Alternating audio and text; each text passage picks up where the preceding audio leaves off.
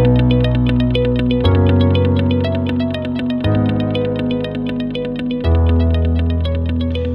you know what antonyms are? Antonyms are words of opposite meanings. Words that fit together but mean something different, like hot and cold, good and bad, wet and dry. As you read the Bible, you discover that God often flips words and meanings around in Scripture. There are so many times in Scripture where God gives us the principle that is actually exactly opposite of what we would normally think. Think of some examples of how God uses words like first and last, hot and cold, light and darkness, rich and poor. There are just so many examples where God flips our understanding of words and meanings. For example, in a reference to leadership, Jesus said, servants are leaders and leaders are servants. If you want to finish first in this life, you need to plan on finishing last, because the last shall be first and the first shall be last. To the rich young ruler, Jesus said, go sell all your possessions, then you will be rich.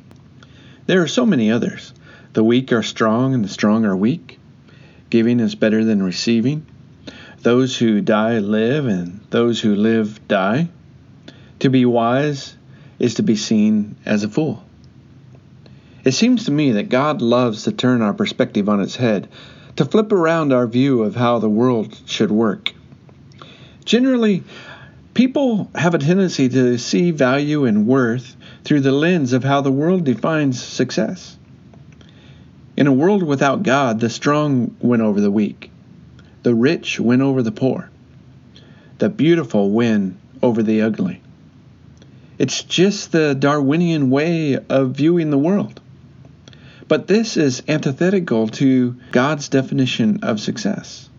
So unless we make a conscious choice to view the world differently and to view the world through a different lens, we will only continue to propagate a nihilistic view of the world, a world that has no room for God. Is this really how we want to view the world? Because one day the rich will no longer be rich, the young will no longer be young, the beautiful will no longer be beautiful. Eventually, our bodies wear out, and no one gets to take their riches with them into the next life. So perhaps we need a new lens in which to see the world around us. Jesus told a parable in Luke chapter 18 about the Pharisee and the tax collector who went to the temple to pray. The Pharisees were the religious leaders of the day. They were well known around town for being highly spiritual. But if you look up the word Pharisaical in the dictionary, you will see words like hypocritical and self-righteous, because this is what they truly were. And so Jesus says, the Pharisee stood by himself and apparently in a loud voice started praying, God, thank you that I am not like those other people. Other people being a reference to all those sinners. But Jesus said the tax collector stood at a distance, possibly not wanting to be seen.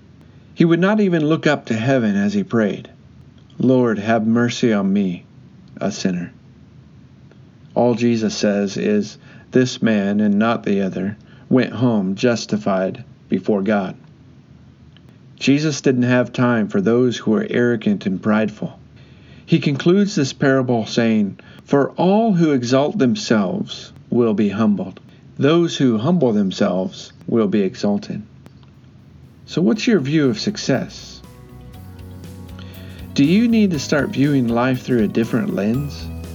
A Christ-centered lens? The humble will be exalted.